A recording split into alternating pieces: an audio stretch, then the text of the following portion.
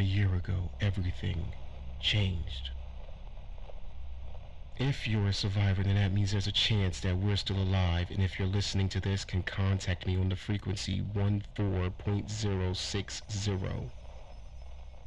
I'm not sure if you've been told the story of what happened, but suddenly the world was devastated by abnormal weather conditions. But by far the most devastating was the eruption of several of the world's supervolcanoes.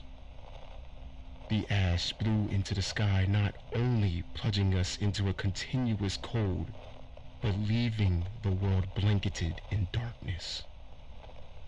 Sit back and let me tell you the story of what came out of the ashes.